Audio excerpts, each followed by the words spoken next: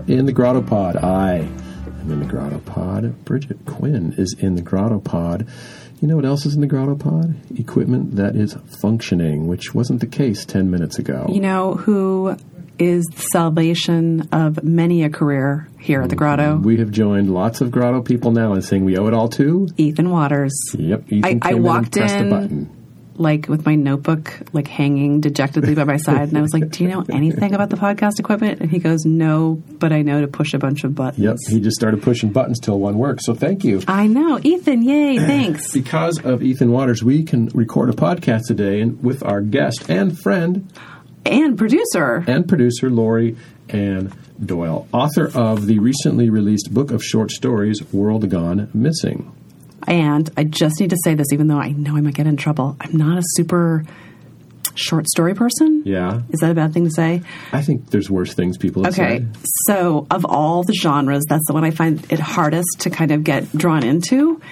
And I really got sucked into her book. I did. Well, I could debate you right now, but let's save it for when Laurie gets here. But let me just say I'm a huge fan of short stories. Please do not say this in front of Laurie. And in fact, she might listen to this. She'll be fine. I know, totally. Reading this book, I'm actually only halfway through, but it reminded me how much I like short stories. And it actually made me think, like, am I trying to write a novel? I'm not a novelist. I'm a short story writer. I should just write short stories. I have to say that was a revelation to me when I started writing essays.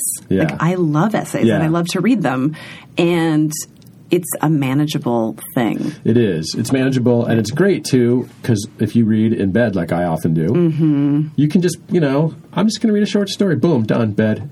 But you know what it was like reading her book? For me, it was a little bit like Netflix, where I'd get to the end of one, and I'd think, okay, now I'm going to get up and Your next short clean the story kitchen. will start in 9 seconds. I know, but I'd be like, I'm just going to peek at this next one. And the cool thing about this collection is there is a thematic unity, even though there's not repeating characters, there's not... Yes. And there's some real deep subtext in some of them, which is really cool. I really, really enjoyed it. Me too. I really am enjoying it because I'm not done yet. I envy you. Let me give you some of Laurie's bona fides. Yeah, she is a Pushcart Prize nominee. She is winner of the Alligator Juniper National Fiction Award. She has published in the LA Review, the Jabberwock Review, Dogwood Journal, Under the Sun. She teaches at the UC Berkeley Extension. That's writing she teaches, but I'll bet she could teach something else, and I'll get to that in a sec. Okay.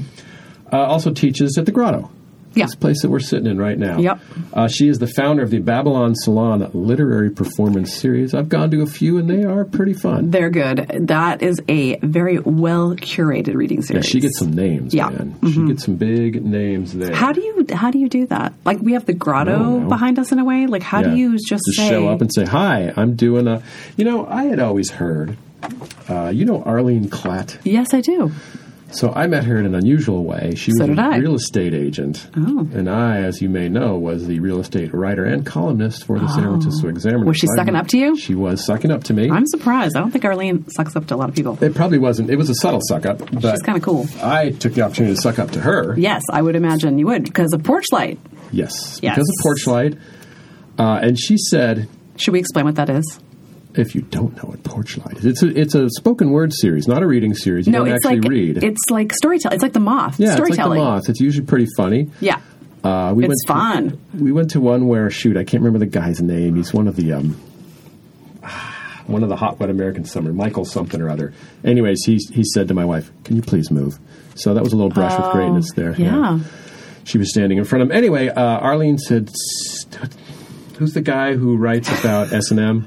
The Grotto guy, Stephen Elliott. Stephen Elliott? Is that his name? I thought so. Anyway, she said... Or is that the musician? Who's the musician? It's the same name. Okay. Yeah, Woo. so just to make a long story longer, Arlene said, he just shows up to everything. That's how people got to know him.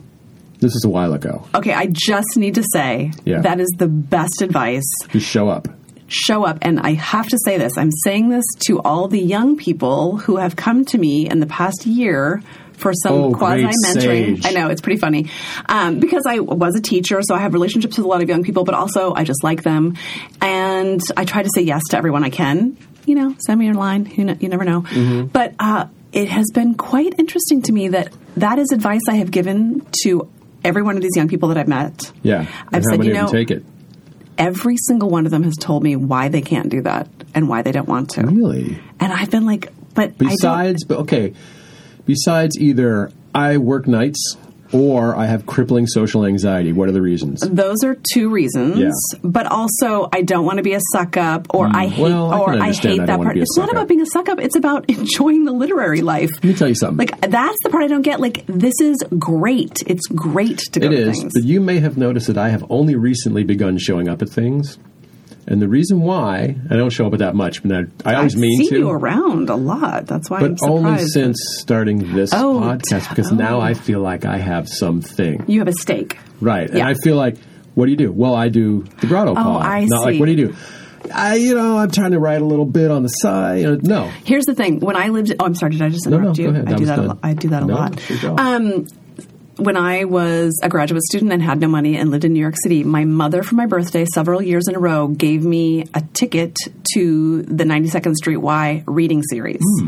And I saw freaking amazing people. I saw Henry Miller. I saw Philip Roth. I saw Ken Kesey. I mean, I saw so many incredible writers and artists and poets. And my point is, I had no stake. I was nobody. But a couple of times, like once I sat next to Wallace Shawn.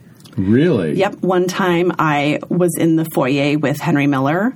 It's not that they knew who I was or any of that, but it was exciting. It was exciting to be part of the living literary life of New York. I could see it. It gets kind of inspiration. It's like going to see a band going to play music. Exactly. Well, we need to get Laurie, though. There's one more thing I want to point out, though, because I'd mentioned that Laurie could teach something else. Oh, yes. Because Laurie had another career before she became a writer. She had a full I want to hear about that decision. Yeah. In the middle of that, she worked at Kaiser Permanente. I'll let her say, it wasn't marketing. I forget what it was, because she does have a master's in public health. So that's what I was going to say is, how is it with someone like Laurie, like there's no possible way she just didn't write for all those years and then came out with these stories. There is no way. Exactly. She does have an MFA from USF. Which is pretty damn good. And a lot of initials. But she got that in 2007, so right about then was when she changed her career. But rather than speculate... Yes, let's ask. Let's go to the source. Ask her. So we'll come back in a sec with... It's hot in here already, by the way. Yeah.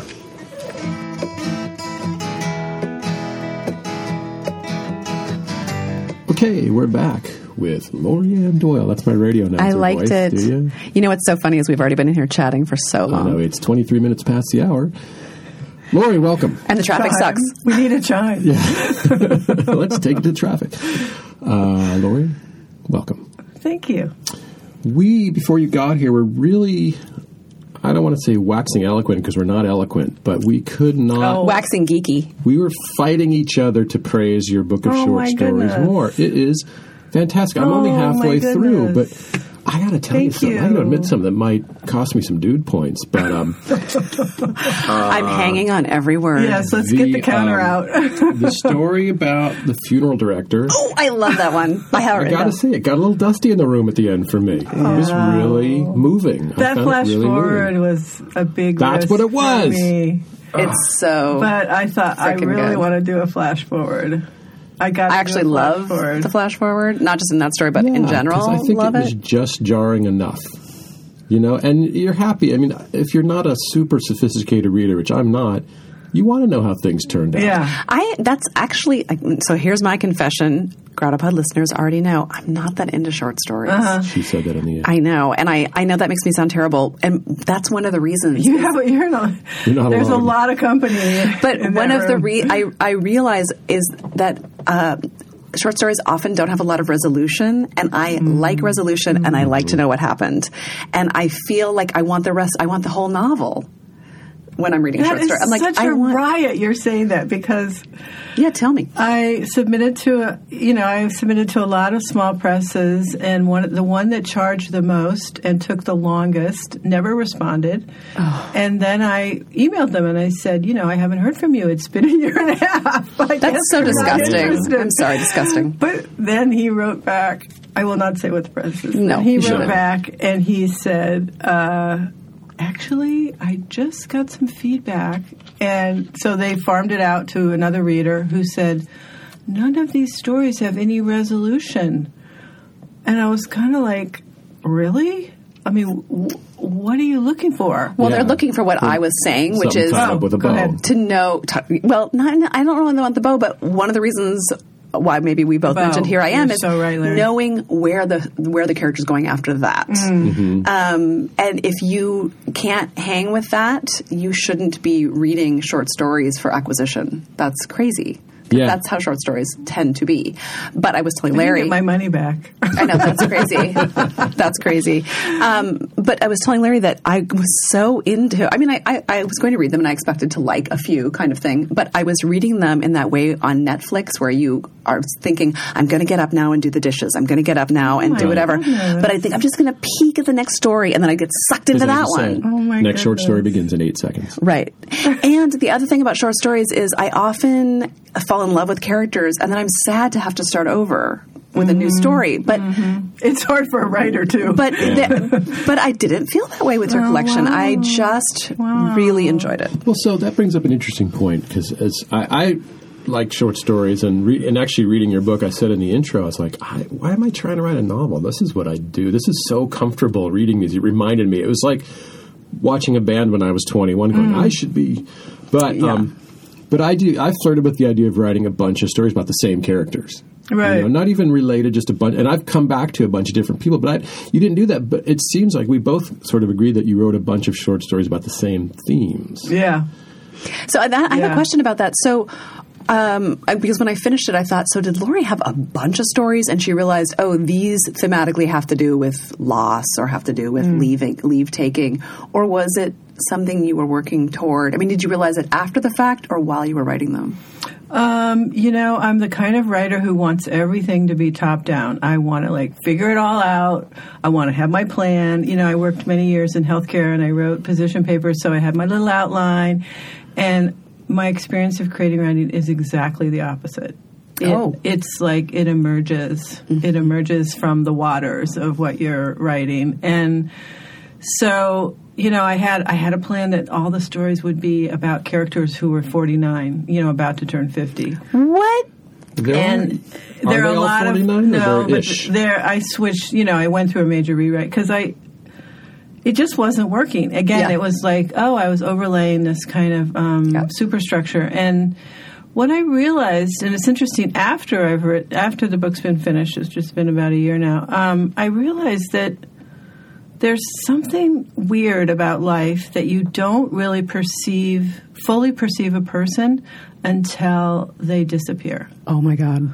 Ooh, yeah. Boy. You're up close with them. You're looking at the pores in their nose. You're looking at whatever, my age. Same. But disappear or are gone? Well, that's a really interesting question because all of... let me think about these. A lot of these characters, the major character goes permanently. Yeah. And my goal with actually getting back to the ending was that I want the reader to be able to visualize or imagine what life will be like after that. And if I've done that, I don't want to, then that's enough resolution. It's like, okay, we've done with this phase, now we have another phase coming. But there's a phase ahead. The work-through phase. Or whatever. Yeah, I mean, the guy, I shouldn't talk about this because I know it's hard. Story. It's a little hard. I know. But I guess we could say in the story Here I Am, it's a love story. And I had to decide, what happens with the love. And so it has a happy ending. Let me ask you about that because... I feel like there's a shadow there always. Oh, for sure. I don't think I answered your question. I wondered in that story, though, because it is about an undertaker, did you have to do research? I was wondering, I wrote it down, research. Is it like writing a novel where one has to interview people? And again, it's like with my business background, of course I was researching all over the map, but then I started doing less research. That particular story was based on a character, and actually Hate Man too, is based on a character that I just became completely enamored of. There is this wild, a real person. Wild undertaker in Brooklyn. And so purple nail polish. Yeah, but I gave her a whole life and they mention actually in the profile that she had buried 2 boyfriends. And I thought, wow, what would it be to be the undertaker for your boyfriend? And what could be more intimate? She was divorced. I mean, she had been married, but, this is the truth. And I just thought, and to also be invited to do that. I mean, all of those issues. And so I just imagined some boyfriends for her. And I thought, I'll tell the story about the boyfriends. It wouldn't be surprising to find an undertaker who's a little shaky about committing to relationships. Huh. Mm-hmm. It seems like that would be almost part of the job. Yeah. Well, this woman was very, you could read in the New York Times, she was very wild, and I did do a lot of research on undertakers, and it's pretty interesting, actually. It's very interesting little world. It's its own world, but they evidently tend to be more flamboyant and tend to be kind of more out there, I think, to counter. So interesting, because I guess the one thought I had while reading the story was, I wonder how it is families who come to her, are they put off by her flamboyantness, but maybe not. Like what's appropriate in that Yes, I think some really like it. Yeah.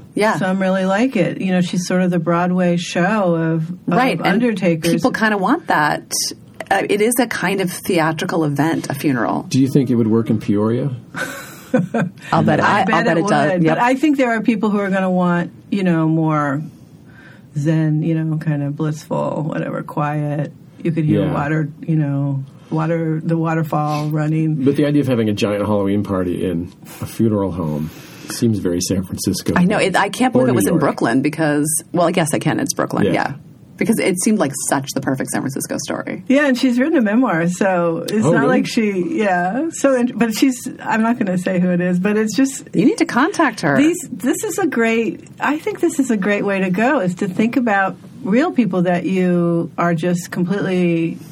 can't get out of your mind, and then write the story that hasn't been written about them. Mm-hmm. That's beautiful. Make it up, obviously. Yeah. I mean, I had no idea who her boyfriends were. I had no idea who Hate Man's daughter was. I knew he actually has 2 daughters. He has, lots have changed. He's since passed away. I love that these are real stories that you've reimagined. They all have some germ. Yeah, at their core, there's truth, which I think is true of a lot of. Mm-hmm. I don't care. Someone who tells you, "Oh, I just made it completely up," no way. I would question it. Yes, no way. It's probably about themselves. It's always about themselves. Well, that's Hemingway's approach. I want to talk a little bit. This is an interesting interview for us because we know you. Right. And because it's kind of cool for me because I feel so relaxed. But now, as I was trying to research, I was thinking, well, there's specific things I'm curious about and have been curious about. Okay. Even before I thought of you as Laurie Ann Doyle, podcast guest. Which I remember when I first met Laurie, because I'd only ever seen her name, Laurie Ann Doyle. I was like, do I call you Laurie Ann or Laurie? Everybody does that. Poe did that. Yeah. It's kind of, Laurie Ann for the writing world and Laurie for the rest of the world. Because there's a writer named Laura Doyle who writes about how wives should be subservient to their husbands. Oh. And that's just not... Oh my God, I would love it. Coming from. It would be so fun for you to write her story as a story. Oh yeah, we got confused. I like it. Yeah. Go ahead. Yeah, you don't want to get confused with her. So some questions I've had, and I'm actually glad that this has come out in reviews of your book. Your relationship with this area, the Bay Area, seems super deep and super grounded and super important. Tell me a little bit about your family background. How long they've been here? You said you live in the same neighborhood as your mother and grandmother, or the one they did live in before? Yeah, they did live in before. Mm-hmm. But you didn't grow up in that neighborhood. No. Well, it's very interesting because my grandparents, my grandfather was Italian, my grandmother was Italian-Swiss, and they both came to Healdsburg to become vintners. There was a lot of recruitment at that point, and that was around the turn of the 19th century. And so when my grandmother married, she married... Turn of the 20th century? Yeah, okay. yeah. Late 1800s. Thank you. That was going to be amazing. Larry's keeping us on point. Yeah. Thank you. Not me so much. So when my grandmother married, she married... a grocer, kind of a fancy grocer. The store's still around Healdsburg Square, and they didn't get along that great. So when they were not getting along, she would take my mom and go to San Francisco. So my mom was living in San Francisco. My mom was born in 1913, so I'm thinking she was like 10, so maybe the 20s. Oh, wow. And man, what she's seen. Yeah, and my grandmother just loved San Francisco, and she loved, part of the issue is she was terrible with money, so she would go to Gump, she would go to Union Square, and she would just dump all her money. She wanted to be an opera singer, and my poor mother, it was like, oh my gosh, all the money came to her, and she was very bohemian, and my mother always said, she was a feminist before her time, and I'm like, yes, Mom, yes, Grandma. Although I just want to point out that's a golden age of feminism, but at any rate. Good point. Yes. Good point. I'd love to talk more about that. But so there was always this feeling of, so I was born in not La La Land, but Bakersfield, which I admit. Whoa! How did you get there? My dad. Your dad. My dad was working for Mobil Oil, which was just Mobil Oil then. So then we moved to SoCal, but we would go up to visit. My grandmother and my aunt, and they were both living in Oakland at that time. So we would go across to San Francisco, and we would go to the merry-go-round, and we would go to, I remember when this is really dating me, crab cocktails were 75 cents. I'm writing an essay about this right now, about how place, in my book, place is as important as character. You can really feel that. And very specific, too. Like, I knew you put that undertaker in that mortuary in North Beach on Green Street, the Green Street mortuary. Right. Very specific. Right. But it was the setting details that drew me into the story. It was the setting details that, in fact, illuminated the characters. The characters did not. I mean, a lot of people are like setting. Did you think of the later. setting first and then the characters? That's what I'm saying. Okay.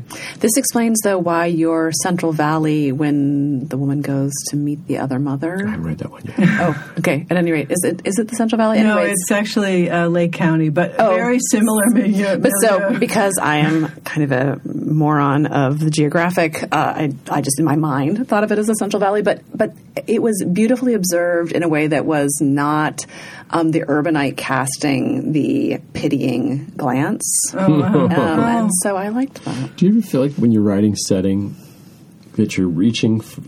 Is it hard to fully realize the setting as much as you see it in your head? No. You're able to do it?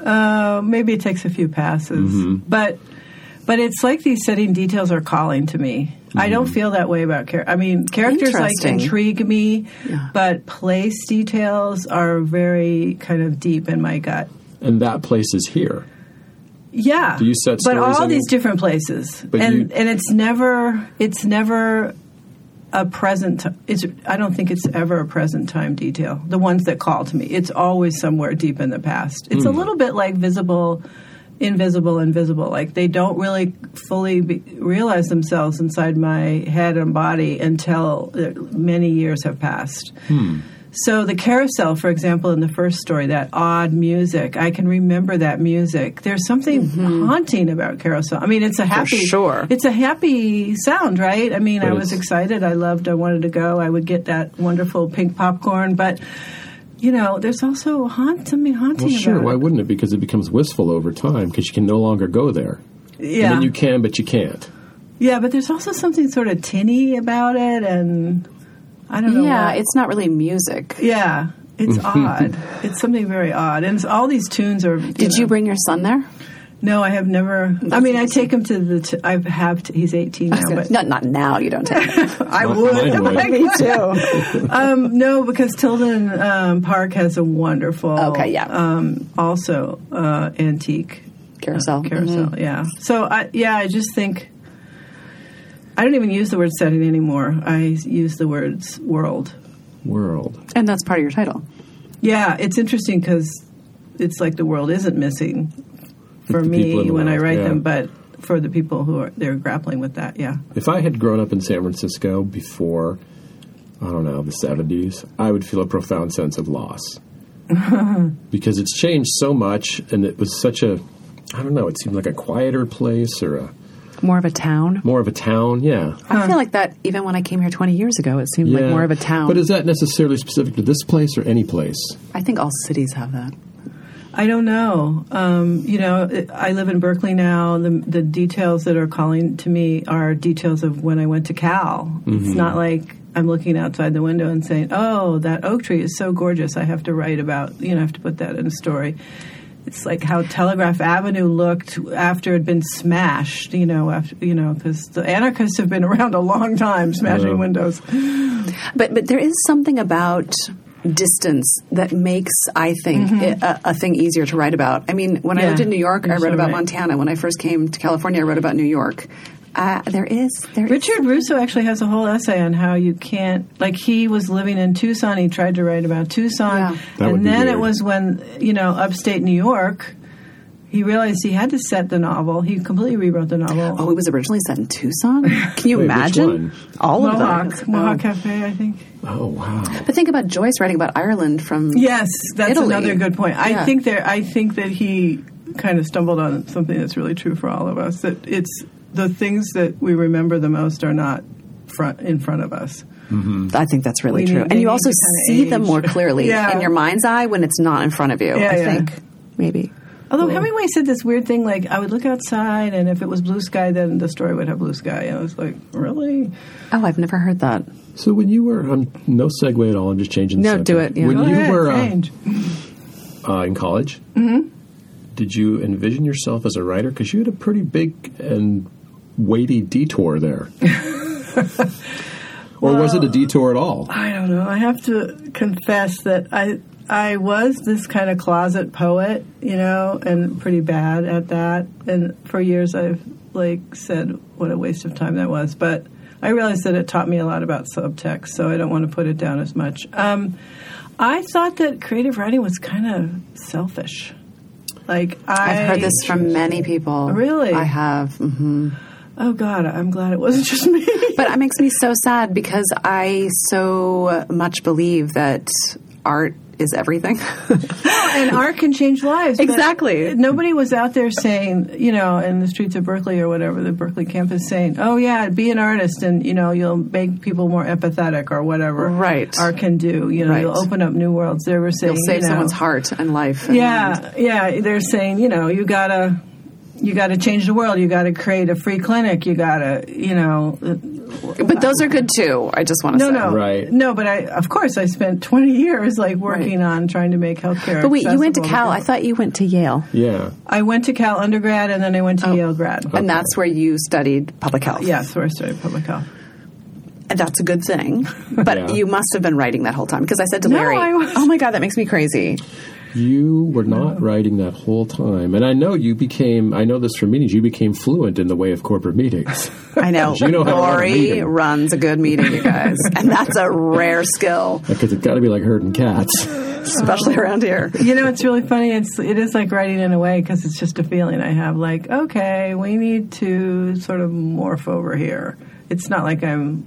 Laurie, they begin on time and they end on time. But I'm telling you, it's a third, sixth sense at this point. I really felt like I wanted to change the world through these external things, through these organizations, and even at Kaiser, which is kind of a corporation. I was really interested in empowering patients to take care of themselves and to help them be less dependent on doctors, which Kaiser kind of liked because it's a package deal. Did someone just ring the doorbell? Probably. Or am I hearing things? No, there was a noise. Again. Was that the voice in my head? You're going to hear that in 20 years and write a story about it. Okay, so the reason I'm upset to hear that you weren't writing for those 20 years is because... that means you're a natural. I know. It kind of bums me out. So you're telling me, let me just understand this correctly, you were kind of a closet poet, but pretty much you had, obviously a serious career completely outside of the literary world. You weren't trying your hand like many people do at writing on the side. You just had a full career and then decided to write and then wrote a bunch of really good short stories. Well, no, I wrote some, let's see... What was this? Some crappy ones first. I've written a lot of crappy ones that few. Didn't make it into the book. When did you start writing stories? It was interesting. So this was the late 80s. So I did start writing some feature stuff for the Express. Mm-hmm. And then... Newspaper. Yeah.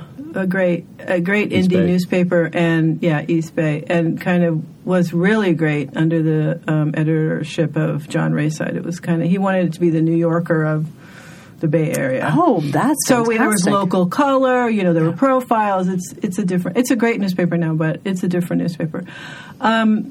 So I just happened to be living next door to him in my apartment building, and I got laid off I was working at the AIDS Project, and I got laid off, and I went to Guatemala to learn Spanish, and then I thought, I really want to write about this. And he was just I'd see him on the stairwell, and he'd say, yeah, just keep writing. He'd give me little tips. Beautiful. And then, I finished it, and they published it. And then what happened was I wrote, and then I kind of hit a wall with nonfiction. I just hit this wall, and I put it aside again. You were just writing for them? I wrote for the Daily Cal. I think I wrote, little guys. But fun, really fun. I wrote about the Takahara sake. There's a sake factory in Berkeley. Just fun things like that. I'm trying to get my head around this, though. So this was just your fun thing you did. You worked your 9 to 5. Are you getting angry? No, I was actually working. I don't think angry is the right word. I was working half-time. So okay. But then, But you weren't thinking, potentially a career switch here. No. You're thinking, nope, I got that Yale Master's.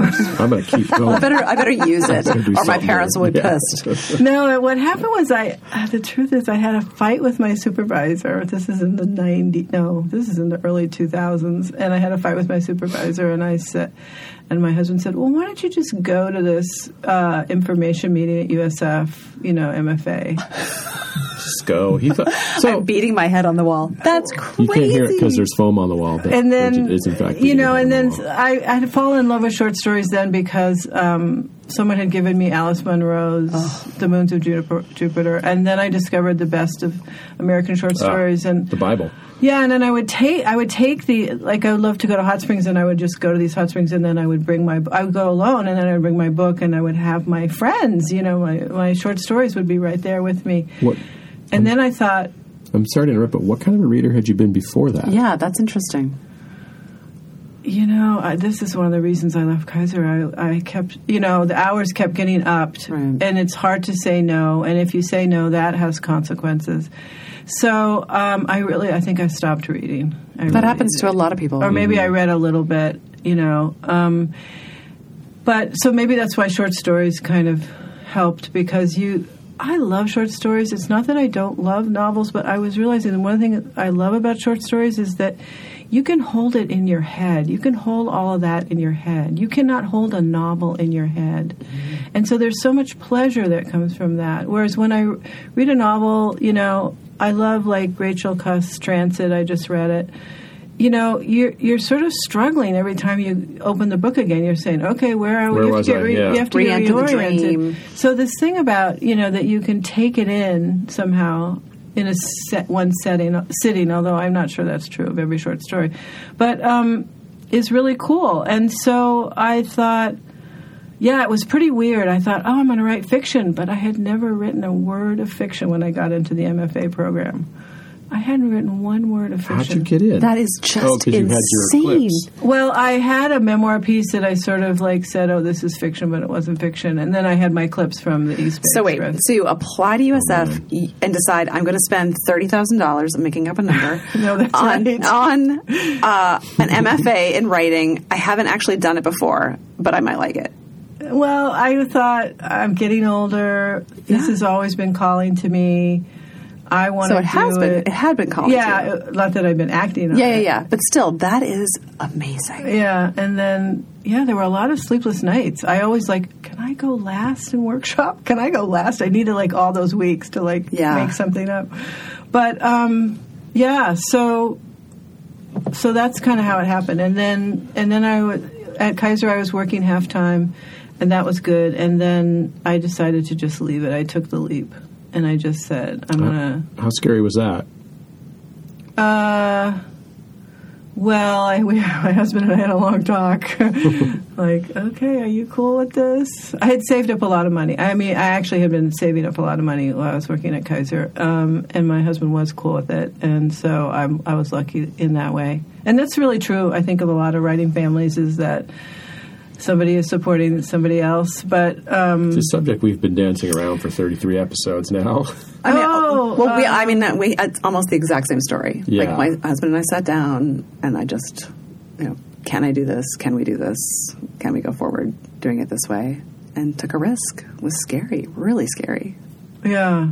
It was scary, but the thing that was really weird about it was that as hard as writing is, and it is so much harder than working at Kaiser Permanente or working in any organization I've ever worked at,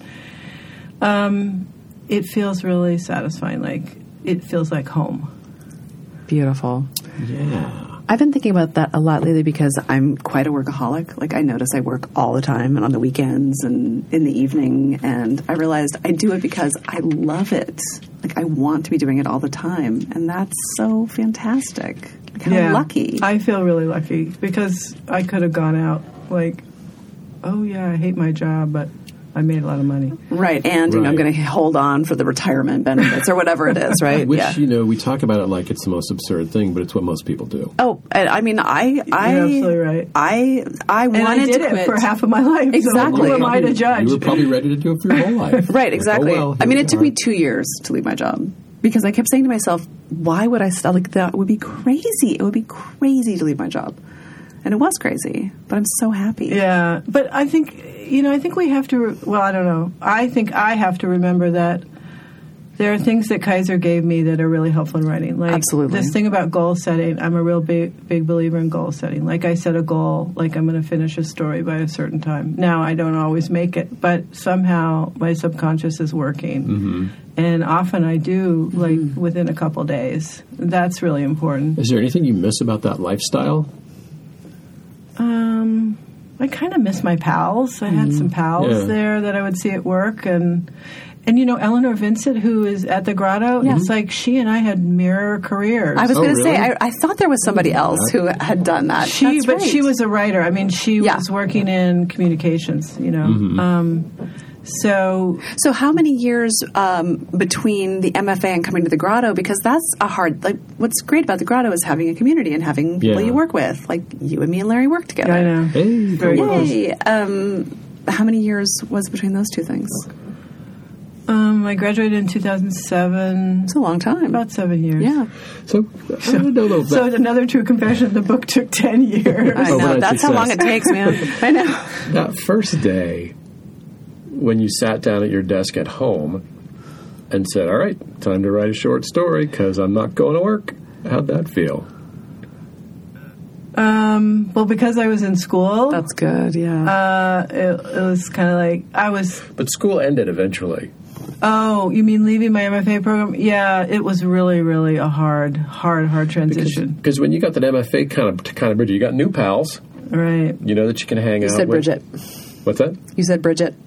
I did. Bridge. No, I didn't. Bridge it. Oh, Bridget, yeah.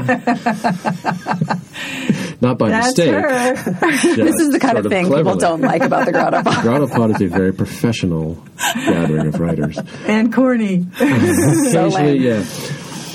Fortunately, we haven't gotten scatological in quite a while. And by we, I mean her. But you have to listen to the Vanessa. You had a group of people to hang with that could sort of mirror the experience of going to work every day. But then it ends, and there you are, and you're faced with that most terrifying of prospects for a writer. Yeah. You're so right. That's when goal setting is everything. No, but I had a horrible knot in my stomach for months. And I think what really helped was I thought I didn't leave Kaiser for nothing. It was like I kind of got stubborn. Like, I've got to do this. And, I'm like the third of four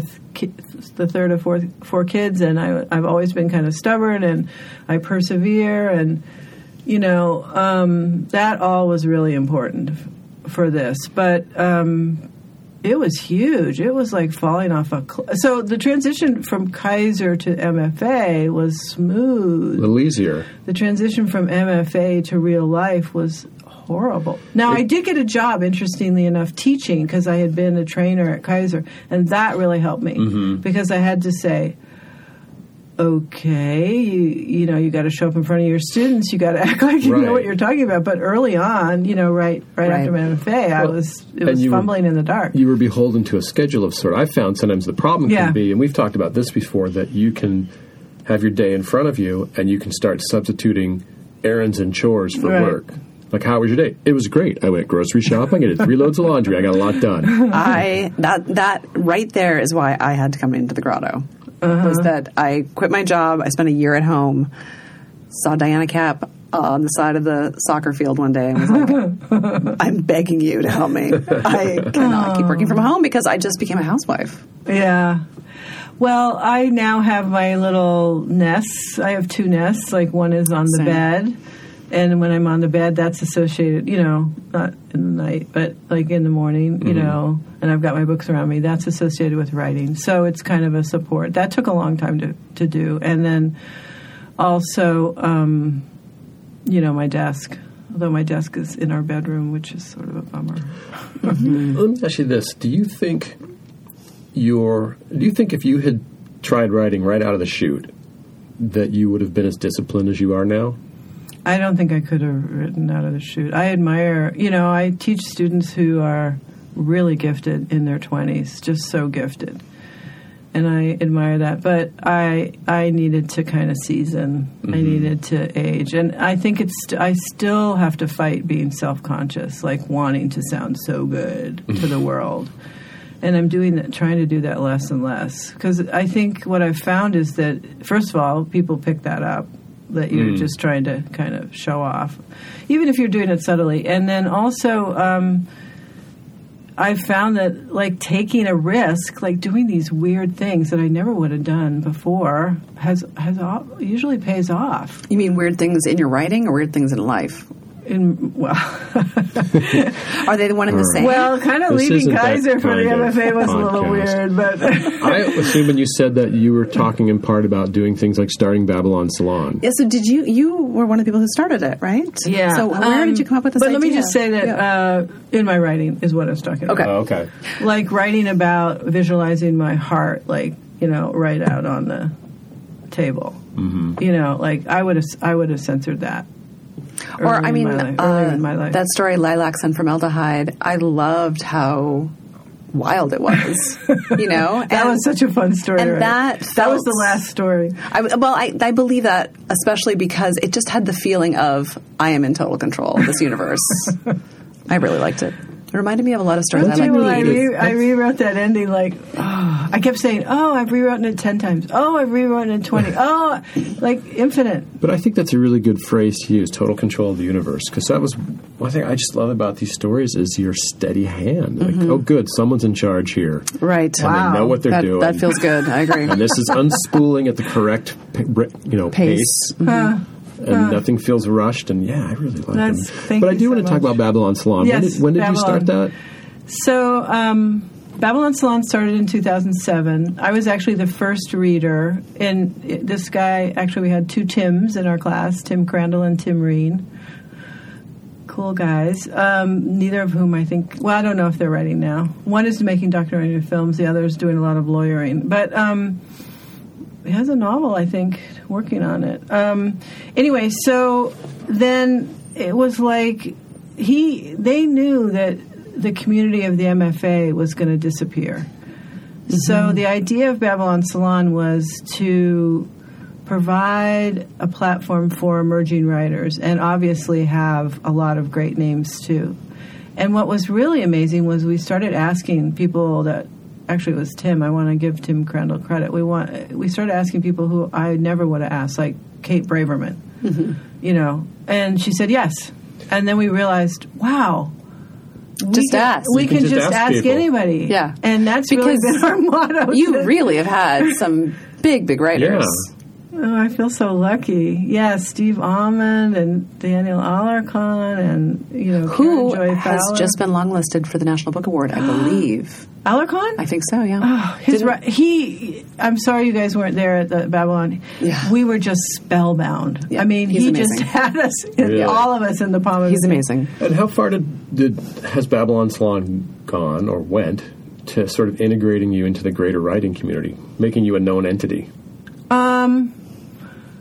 It's helped. It's been great for me. First of all, when I go to writings, I get really inspired. Like, I'm always scribbling on some scrap of paper because I just love the way, I don't know, there is something about that atmosphere that just gets you. That's why everyone should go and be part of their writing community wherever it is, whatever's happening. It's happening somewhere. Go be part of it. And speaking of atmosphere, I got to say, I've only been to a couple of Babylon Salons, but they're a little more lively than some other readings I've gone to, and I appreciate that. Well, we want to make it more like a party. Mm-hmm. I mean, it isn't a bar, but I don't think people are loaded. I don't get the feeling that people are loaded, but I think there's a sense that we're celebrating the work. And That's so nice. It's weird because it always starts out a little cold, and then by the end of the night, like, it's kind of a hug fest. Although I'm a big hugger. Okay, I'm going to ask you a super sensitive question. Uh-oh, another one. Did I already ask one? Well, you said you don't like short stories. Oh, I didn't say I don't like them. I'm not drawn to them. I might have said that. I didn't take that. Shoot. Okay, so you are heading up a reading series. You're meeting lots of writers. You have a book coming out. Does it make it easier to ask for blurbs? Yeah. I would think so. It does. Right, because you have a little bit of a connection to someone. You have their email. Yeah. I think but I never asked for a blurb from a writer that I didn't love.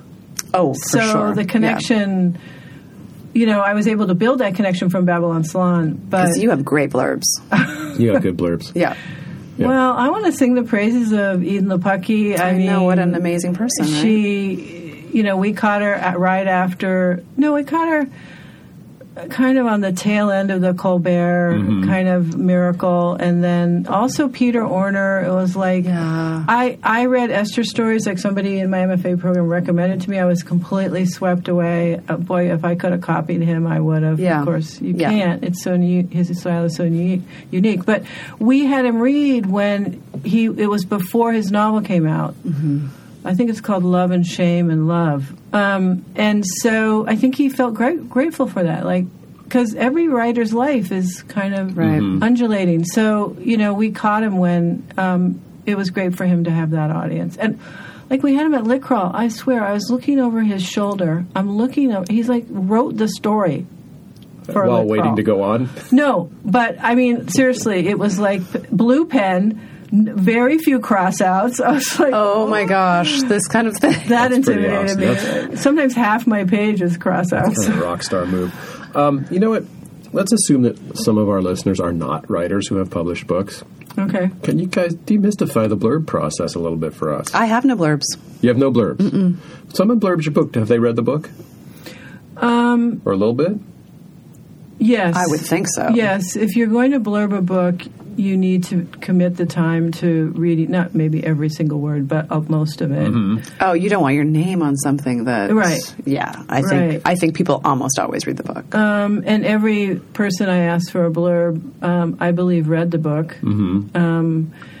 And so what you do is you think about writers you love. You think about writers that have inspired you. You think about writers you want more of a connection with.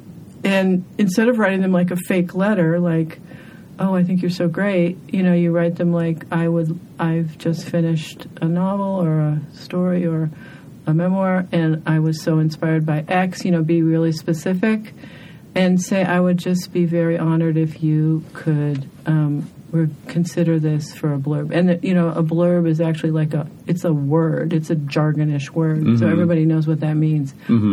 Like a blurb before my writer life, I had no idea. It's a pretty silly word. It's a silly word. It's kind of a demeaning word. I was going to say, it does sound a little demeaning when now I hear it. Yeah, it sounds like something blurb. That popped out that you didn't mean to say. Yeah, it's so... It's not very dignified. And then one was a professor, Catherine Brady, was my professor, and actually Nina. Well, no, I didn't take any classes from Nina Schiller, but I knew her from. And didn't Josh also? Josh did, yeah. Yeah, I had taken classes from Josh, and so he had seen some of the Josh Moore. So I took classes. Another true confession: I took classes after my MFA because I'm an extrovert. I mean, it's. So how do you do that? You just take them. You mean at USF? They let you? No. Oh, just in general. Okay, I get it. I get it. Yeah. Or you could take classes here at the San Francisco Writers Grotto. I have people who have MFAs in my classes here. Oh, for sure. I've taken Josh's classes here. I don't have an MFA, but still. Yeah. No, but I mean, mostly we don't talk about it. Because why? It's not relevant. Yeah. But then sometimes it comes out afterwards. So Josh had seen some of these stories in their early stages, but when I asked him if he'd write a blurb, he actually offered, which was really sweet. Oh, he's a nice guy. You know, in the kitchen at the grotto.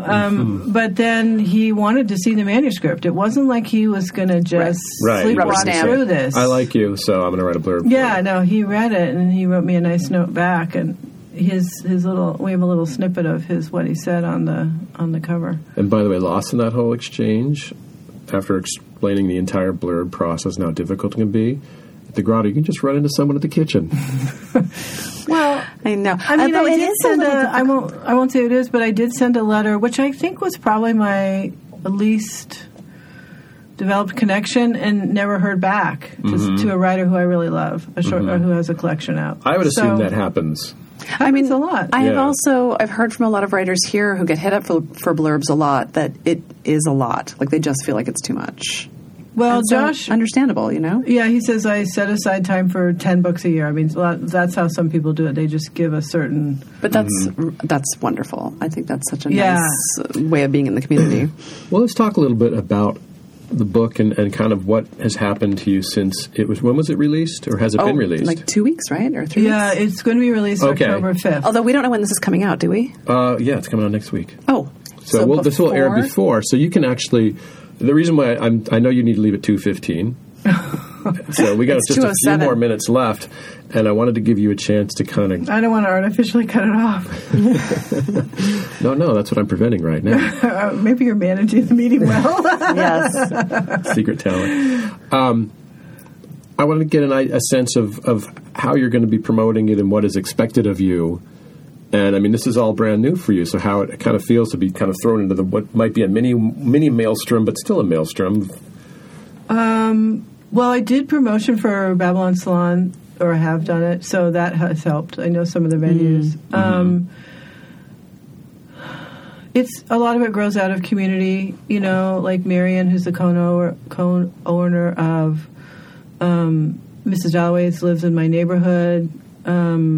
And I go to Mrs. Dalloway's all the time. Hello, that's the point right there. You go to your local bookstore. I mean, my husband is a really avid reader. Yeah, so none of these are not new connections. You're not cold calling people. It is overwhelming. It is. I mean, I have no connections with the radio world. You know, I don't know about reviews. You know, I'm just sort of feeling my way along and trying to stay honest to who I am. I've been thrilled with the response so far. I've been completely thrilled. I mean, it's already exceeded my expectations. That's I was going to say fantastic. What's best case scenario for you, but I guess it's already exceeded best case scenario. Well, you know, I want to sell a lot of books. You know, the things that most writers want. And this is a place. This is the time and the place to say that it's called A World Gone Missing. Excuse me.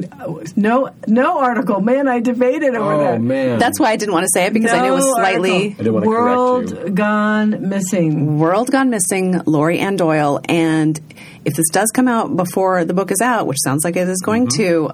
Pre-orders are everything in the book world. So if you are interested in this book, pre-order it. Or go to your bookstore and ask them to pre-order it. Yeah, you can get it on IndieBound, Amazon. You can get it at my publisher's website, Regal House Publishing. She'll love it that I'm plugging. Yeah, Regal House. And since this is coming out before the book publishes, why don't you tell us, I know you have at least 2 dates. Coming up. Right. Coming up. Yeah. Book launch dates. So both of them are celebrations. You know, they really are. It does feel like a community. So we're celebrating all of it. And the first one is Thursday, October 5th at Mrs. Dalloway's at 7:30. Mrs. Dalloway's is in Berkeley on College near Ashby. It's a free event. Of course, we hope people will buy a book. And then there's another event on Wednesday, October 25th at Green Apple Books on the Park. Such a great spot. Yeah, I've never... I've been to Green Apples on Clement, but never on the Park. It's so good. And then, you know, there'll be some crawl things, and I'm doing a lot of reading. Lit crawl things. Laurie is reading as part of the Grotto's GrottoPod Lit Crawl Grotto event. How many times can you say grotto in one sentence? Well, no, because one's the Grotto, one's GrottoPod. Oh, okay. Those are two different things. I think of them as inseparable. They're like nesting dolls. She's a wordsmith. You can't argue with the wordsmith. And you just can't argue with me because I'll just keep going. That's a good thing. That's a good thing. But yeah, Laurie's going to be reading. It's going to be fantastic. That Larry will be and October 14th. will be emceeing. Correct. And we are going to be at a public space. Yes, at 5 p.m., which is on the early side, and that's great. Come out early. Where are we going to be? A public space. Yep, a public space. It's called a public on the second in floor. In the Mission, I think. In the Mission, Not second just floor. Some random public space. I don't have the address. But you know what you can do? That's the name of the bar. You can go to the Litquake website and look her up. Good point. Litquake.com, is that it? Probably, but you know what else you could do? You could just follow the GrottoPod on Twitter and find out there. True. If you Google Lit Crawl 2017, you'll find it. Yep. Well said. Well said. Well, Laurie Ann Doyle. Yes, Larry. I don't know your name. What's your middle name? Oh, that's my secret. Oh, no, we must know. Is your name Lawrence? Yeah. Okay. Yeah. Lawrence Rosen. Eric. Lawrence Eric. Rosen. Attorney at law. That was supposed to be my full name. Elliot. According to your parents. Yeah. Oh, well. And Bridget, I don't know your last name. You don't know my last name? Quinn. No. My middle name. I don't use my middle name. Oh. It starts with J. Jehoshaphat? And that makes my initials Genevieve? when they're not BJ. Okay. BJ. Well, now we've got anyway. it. Now we have a few listeners who aren't disgusted by our unprofessionalism that we still have. They're gone. So now it's probably a good time. No, they're not. They're loving it. They love it. Larry, everyone but you likes Everyone BJ. should write comments about what their initials are and whether they love them or hate them. Yeah. Yeah, because you have to be careful. I've heard that can actually impact the way a person lives their life. Really? If they use their middle name or not? No, their initials. Like my friend Fred Luna, whose son is Nathaniel Isaac. Yeah. His kid might grow up to be nothing. We don't know. Because it's nil? Yeah. Oh. I have a friend. Lad. I have a friend who's the head of the Jewish Museum in New York, and his initials spelled Jew. Ooh. That's a little spot on. Laurie, how can they get a hold of you? What's your website? What's your Twitter, etc.? I have a new website, which I really love. It's www.laurieanndoyle.com. And you can contact me. You can read an excerpt of the book. Ooh. Great. A cool story called Or Best Offer.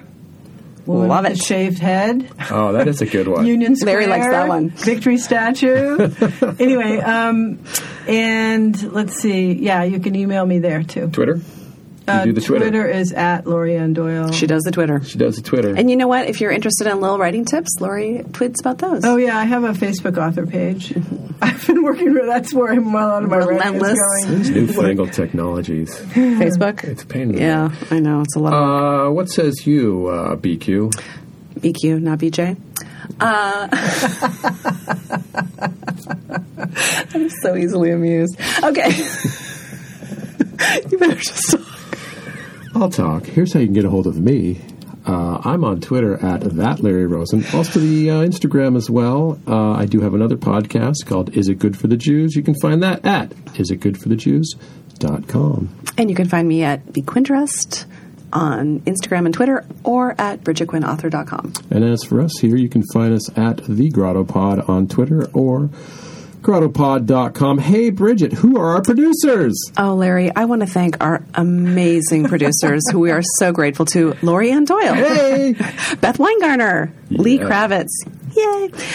And I'd also like to thank Sugartown for the awesome music. By Sugartown. As long as you got the mic, why don't you just take us out? All right. I want to tell everybody, listen close. Read. Write. Just keep working.